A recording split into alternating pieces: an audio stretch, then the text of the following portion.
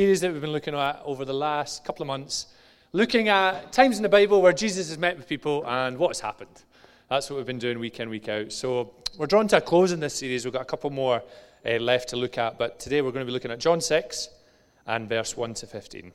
Let's pray before we open up God's Word. Lord, we thank you. Thank you for your presence. Thank you that every single one of us matter.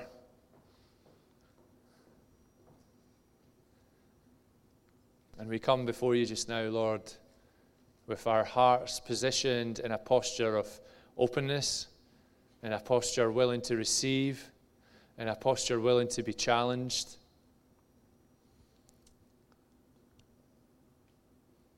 Thank you for your word. Amen. Amen. So John chapter 6 and verse 1, it says, and it should be on the screen as well behind me, hopefully, at some point. In 1 second, we'll start reading. Sometime after this, Jesus crossed to the far shore of the Sea of Galilee. That is the Sea of Tiberias. And a great crowd of people followed him because they saw the signs he had performed by healing those who were ill. Then Jesus went up on a mountainside and sat down with his disciples. The Jewish Passover festival was near. When Jesus looked up and saw a great crowd coming towards him, he said to Philip, "Where shall we buy bread for these people to eat?" He asked this only to test him, for he had already had in mind what he was going to do. Philip answered him, "It would take more than half a year's wages to buy enough bread for each one to have a bite." Another of his disciples, Andrew, Simon Peter's brother, spoke up. "Here's a boy with 5 small barley loaves and 2 small fish. But how far will they go among so many?" Jesus said, "Make the people sit down." There was plenty of grass in that place, and they sat down. About 5,000 men were there. Jesus then took the loaves, gave thanks, and distributed to those who were seated as much as they wanted. He did the same with the fish. When they had all had enough to eat, he said to the disciples, "Gather the pieces that are left over. Let nothing be wasted." So they gathered them and filled 12 baskets with the pieces of 5 barley loaves left over by those who had eaten. After the people saw the sign Jesus performed, they began to say, "Surely this is the prophet who has come into the world." Jesus, knowing that they intended to come and make him king by force, withdrew again to a mountain by himself. Amen. Amen. Now, to start today's talk, I'm going to bring a little bit of a science lesson. And I'm not a scientist in the slightest. I never done science at school. And the internet might be wrong here, but we're going to roll with it. Diamonds are formed deep within the earth, about 100 miles or so below the surface in the upper mantle. Now, obviously, in that part of the earth, it's very hot. There's lots of pressure, the weight of the overlying rock bearing down. So that combination of people are nodding, that's good. The combination of high temperature and high pressure is what's necessary to grow diamond crystals in the earth. Without the pressure, it would just be carbon in a lesser form, such as graphite. So if there's no pressure, there's no diamonds, essentially. Now, keep that picture. We face situations every day where we have a chance to display God's love. We have had stories of people sharing where they've stepped out to exercise the gifts that God has given us, to share about the hope that we have, to love that little bit more the person that's next to us, whether they deserve it or whether they expect it or not. And that's what we are called to do if we believe in the power of the gospel. But life can be tough. We have battles, we have trials, we have seasons where we're just meh. It's just meh. You ever had seasons where it's just, can't put your finger on it, it just is what it is? Well, that's the last thing that sometimes we want to pursue. And often sharing Jesus involves doing some things that we wouldn't normally do, putting ourselves out there. And often that isn't easy. And in this passage, there's a big pressure moment.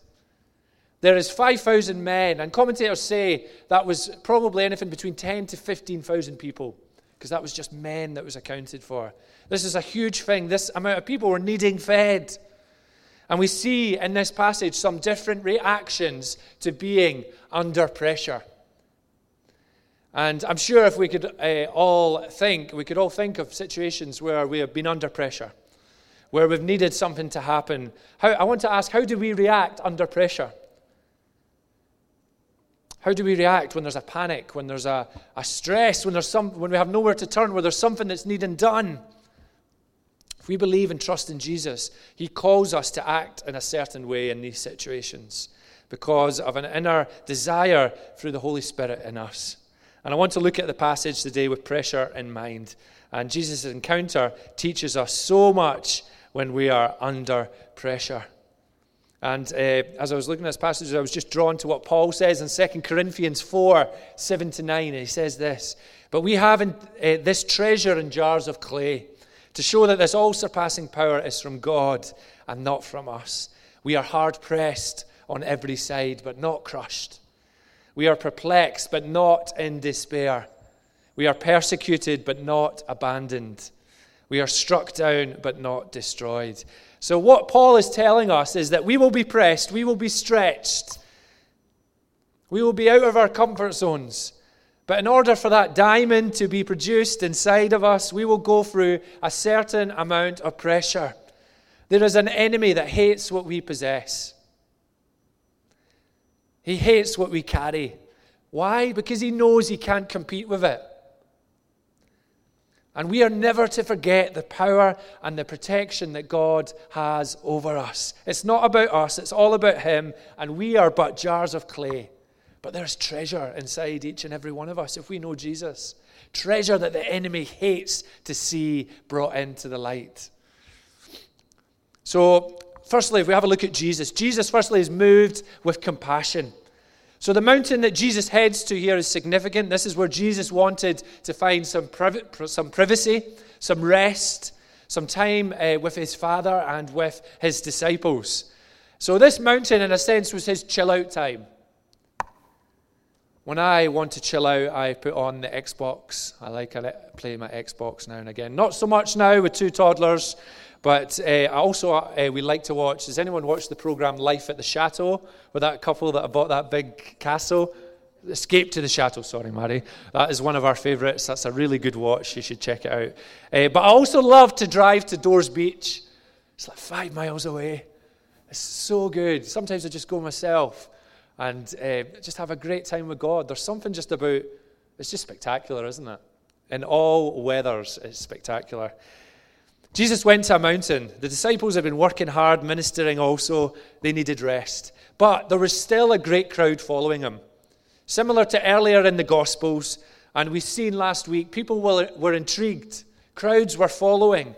They were interested in more signs, more miraculous. There was, within this following, some were eager for an encounter. Some were just having a nosy. Have you ever had folk turn up into your situation, into your life at the most awkward time? At the time where it's the last thing you want? Have you ever had it? We've had it. Where it's inconveniencing the plans that you've had, where it's not the right time. Regardless of this moment, Jesus had compassion. The commentators say that there was an invasion on his vacation. I love that. I love that little phrase. There was an invasion on his vacation. At a time where he had set aside, yet God had other plans, and he cared for these people. A good number of years ago, how old would I have been? Over 15 years ago, I used to work at Loch Lomond Golf Course. When the Scottish Open was on, I used to be one of the score boys that would carry the scores, and I'd get all the free gear, and I'd get to be so close to all the golfers, and it was just amazing, amazing time. But I remember after one of the days, I went to get my dinner at a local takeaway, and 2 of the players were there. They were waiting to get their food, and I got all nervous, and I'm like, I need to get an autograph. I'm like 14 years old.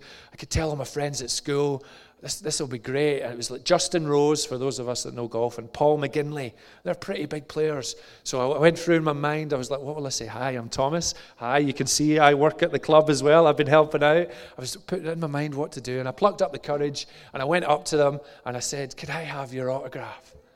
And they said, no, not just now. And I cried. After all that time building it up in my mind and thinking, I'm going to say this and I'm going to get the autograph and they said no. They said, yeah, thanks so much. I probably need to get prayer for that, folks. But anyway, just as I'm processing that and saying it out. But They must have been tired and worn out after playing and doing the media and signing autographs at the course. They said no. Maybe they felt a little bit like what Jesus and the disciples did at that moment going up that hill. Tired, they've done a fair bit of traveling, they've done a fair bit of amazing stuff. These players have maybe hit some great shots, they've negotiated some sponsors, they've had they've got great stuff coming up, they need to rest right now. Jesus could have fobbed these people off. He could have changed outfits, he could have shaved his beard off, he could have said, I'm not Jesus, what are you talking about?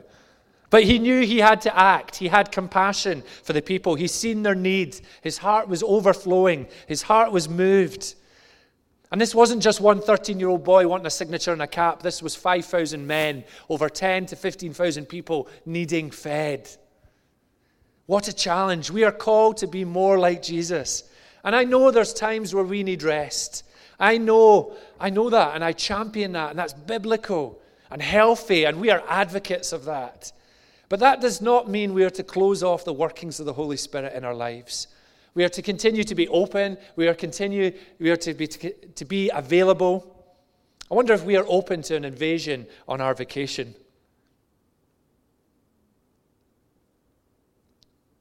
Where is God nudging us? Where is he compelling us to act?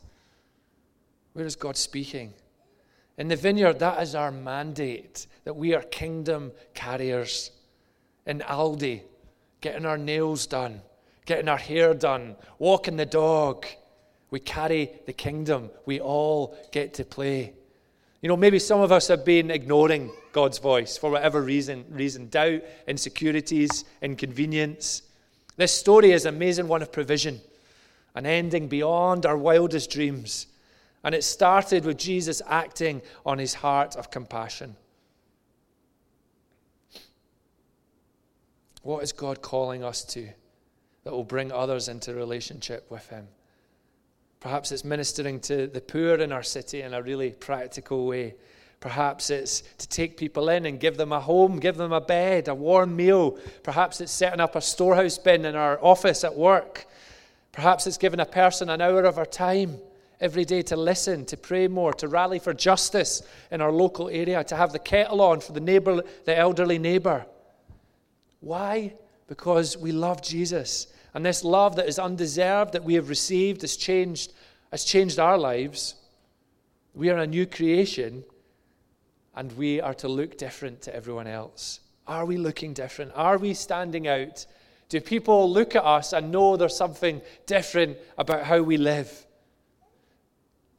Let's be asking God for more of a heart for what breaks his. So when we leave today, we can't not do anything about it. Jesus knew he had to do something, even when others suggested otherwise. And that's what I want to look at secondly. So we had Jesus is moved with compassion, and then secondly we have, let's get up on the disciple struggles, the struggles of their reluctant hearts. This event is in all four Gospels. So in Matthew, Mark, Luke, and John, there's an account of this feeding of this amount of people. And it's interesting to note, in Mark's account, the disciples suggested to send the people away, to send them away. And that doesn't fit for Jesus. These people are like a flock without a shepherd. The disciples are looking out for themselves. We are tired. These people can wait. Let's rest. We are comfortable just now. In John's account, Jesus poses a question. It's almost like a joke. Jesus knows exactly what he wants to do, and he wants to test the disciples' response. He says, where shall we buy bread for these people to eat? Where shall we get bread for these people to eat?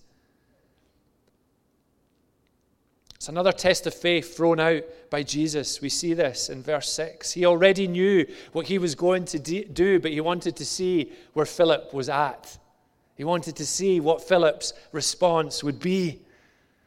And sometimes we are faced with that step of faith where we need to actually believe God will move in a situation. But often we forget that and we put every obstacle in the way of trusting him. Had Philip not seen what Jesus was doing?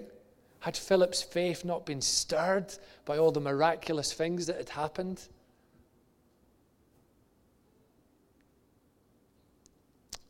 A number of years ago, I was working in a bank, and I was volunteering with our youth group at the time at a church in Aberdeen, and it was great. It was so much fun, and we're seeing God do amazing things in our youth group.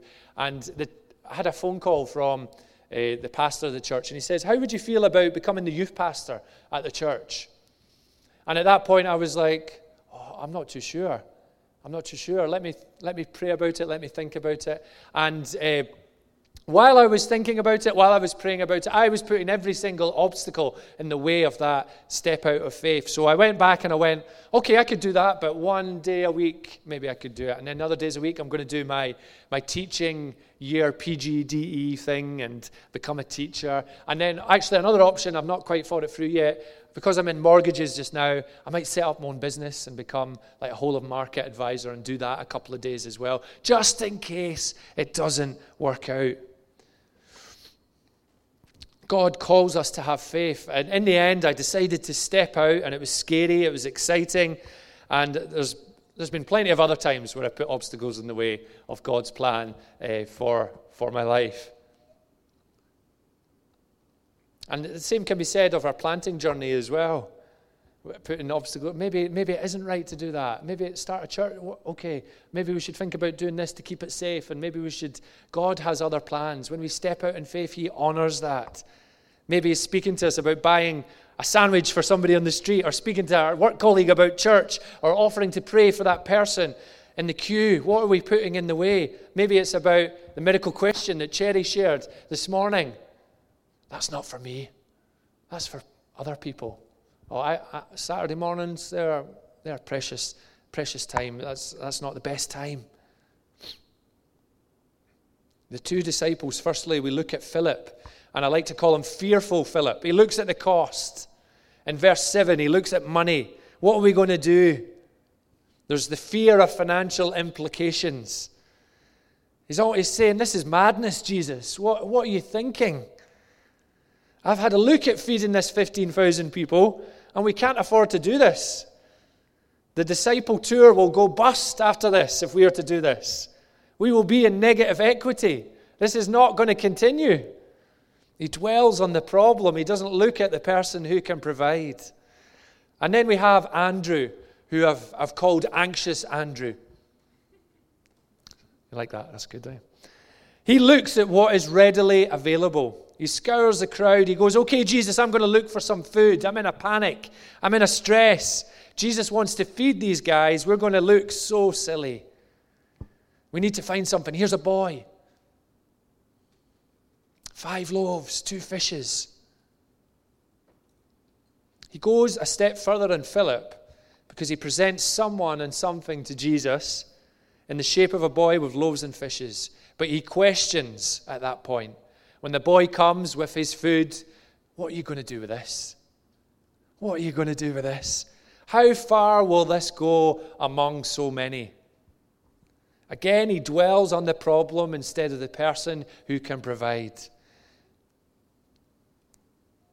Instead of saying, Jesus, this boy is given this. You're the Son of God. I'm believing you will use this. I'm believing you will use this. Francis Chan says, God doesn't call us to be comfortable. He calls us to trust Him so completely that we are unafraid to put ourselves in situations where we will be in trouble if He doesn't come through. So good. And I can resonate with Andrew and Philip.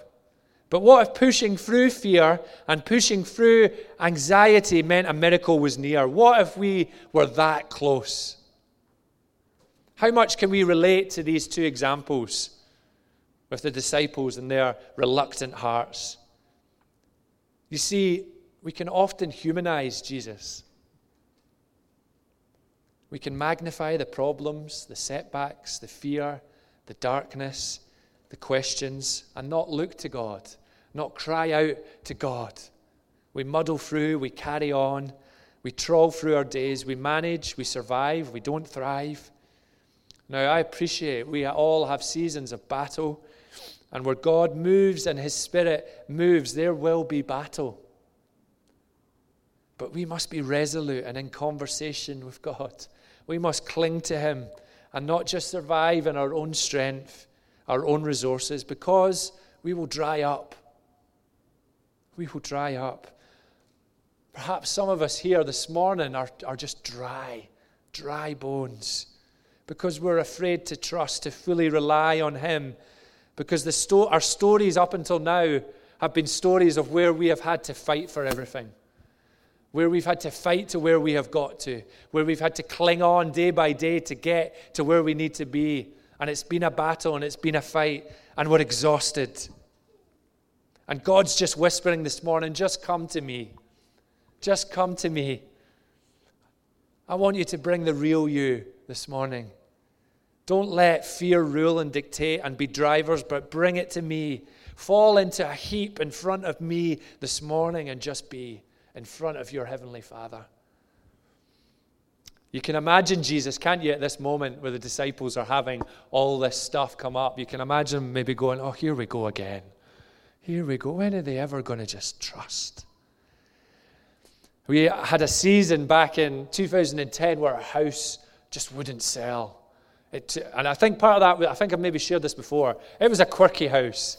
Our bedroom was an attic conversion. It had stairs coming up from the kitchen, and it never had planning permission. We bought it just before the market crashed, and boy, could we sell it without planning permission. It took over 2 years. And we thought we had it sold, and we were at a Christian youth festival, and we found out, we got a phone call in the middle of it where the sale had fell through. And I just was feeling just awful. And some dear friends of ours ran to us, seen us like crying, and just laid hands on us and prayed with us. And we brought it to God, and that helped massively. And also, I've mentioned a couple of times, we were trying for a baby for over 2 years. And that was tough. That was awful. We used to see friends who would have kids, and we would long for what they had. And I remember 2 years later hugging my pastor in the church kitchen in tears when I told him, Mary's pregnant. Mary's pregnant. But through that, we were questioning, what's happening, God? What is happening? Why aren't you moving? Why aren't you speaking? What's next? Will it ever change? We are to be people that say, we believe you can change this, even when the world says no chance. When there's no finance to make this happen, God, I pray you will move. When we don't have enough resource, I'm trusting that you will bring it. I will continue to pray over the womb that is closed. I will continue to pray over the house that needs to be sold. I will continue to pray over the bill that needs to be paid. I will continue to pray over the illness that needs miraculous healing when all hope in the worldly sense is lost. And God, you are good and you know best. And for us prideful people, where there's pride that's resonating, to say that line is tough. You know best. To hand it over and to say to God, you know best in this situation. Our little boys, they've watched a film called Boss Baby, and they go around the house and they go, I'm the boss, I'm the boss. And we're kind of saying, no, we're the boss. You behave. No, I'm the boss. We are to say, God, you are the boss this morning. We are not the boss. You see, the disciples, when Jesus made his request, they panicked. And we can panic, but we're still used mightily again and again and again. The disciples looked to the world and panicked. And sometimes all he asks is that we go to him first in our panic and trust more in the supernatural, that he has a plan. Sometimes, often, always, it won't go the way that we think, but he has a plan. And then finally, we have a generous boy who brings his loaves and fishes. We have a boy who brings what he has. It was all he had. It was everything he had. He went hungry to give this. And the implication of this meant he went in the belief that he would go without for the benefit of others. This is a young boy. What a sweet heart. How often do we outwork our faith like that? What generosity. There's a few things in this that I want to draw out very quickly as we bring things to a close. Firstly, God uses it all, however small, We look throughout God's word, a baby in a manger, a song, a boy's lunch, a few coins, a mustard seed. Zechariah 4:10 says, "Do not despise these small beginnings, for the Lord rejoices to see the work begin." God uses it all. He loves to see us obedient in the small things, the small everyday decisions that shape and lead to more than we think, more than we will ever see. Our Vineyard Tots team with our preschool kids, they sing a song, "You're the God of the big, you're the God of the little, you're the God of the stuff, something in the middle." I was going to sing it there. It kind of started a little bit that I was going to sing it, but then I was like, no, we're not going there. We're not going there. You're the God of the little. For those of us that are despising what we can bring, that we're thinking this morning, little old me, what am I for? It's so small. We need to bring that to God because it's God. It all matters. You matter this morning. But so often we think it's only the big decisions, the big things that we can bring, or the big decisions that can be tough. The little things can be tough as well. It can be tough to start those little decisions. He came prepared. He came ready for food when he was hungry. There was no indication of anyone else having food to give. He got up in the morning and he held on lightly to what he had. Do we do that in our walks? Do we go prepared with open hands into our days? Who knows how God will use it? God uses it all. How prepared are we? Imagine we went into our days in the mornings and went, "Lord, I'm going to encourage one person today because the Bible says that our words have power of life and death, and I'm going to speak life. I'm going to do it every day. In the little, I'm going to bring one person before you, and I'm going to encourage the life out of them. I'm going to tell them what I can see in them. I'm going to call out the gold. One person every day. Or I'm going to bring an extra fancy tea bag, some peppermint. Peppermint tea is going down a storm in our small group. I don't know what it is. I'll say, who wants tea and coffee? And about 6 people put their hands up for special. Anyway, bring some special stuff to bless our staff rooms. I'm going to share that Bible verse and I post it to someone. How prepared are we and what are we bringing into our days? And I wonder with this little boy, where was that birthed? Why was he so open-handed? Why did he bring it? You think of little boys, we can't get anything off Joshua and Struan. It's a battle. He brought it, didn't he? It's amazing. Where was that birthed? I believe maybe it was from his parents. Maybe he's seen it, and then he's tried it. It's part of him. Open hands. The boy gave up his lunch. There was a cost, and Jesus brought a miracle. There's often a cost to see the kingdom of God come. We are to take our eyes from the earthly possessions, expectations, pressures, and just give what we have.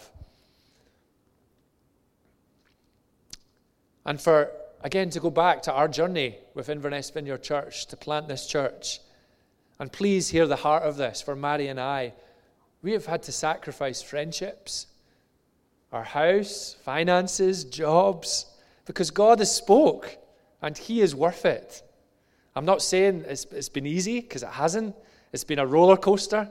But we are here and we are loving it and we are seeing God move. But that initial thing of what we're having to give up was tough. Everywhere we go, how do we spend our money? Who does it go to? Our time, our energy. He held on to it lightly and Jesus used it for his glory. Commentator says this, and something supernatural happened. There's a profound pattern of Jesus' ministry of taking, blessing, and giving as he did here.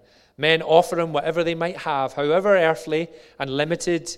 He would call upon God's heavenly graces upon it and return it with spirited potential the giver never dreamed it could convey. Something happens. God uses it and he brings some more along with it as well. And just to highlight as well, when I was speaking about our planting journey, that goes with the families who've moved with us as well. Exactly the same journey. So I want to ask, are we going to take a risk or are we going to play it safe?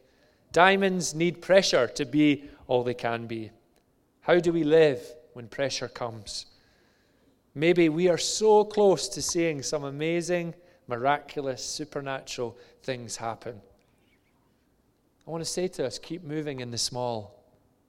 Keep being faithful with the little. Keep being expectant that God is going to use it. He is with us and he is always at work. Smith Wigglesworth says, all of me, none of God. Less of me, more of God. None of me, all of God. That's where we want to be. None of me, all of God. Let's stand.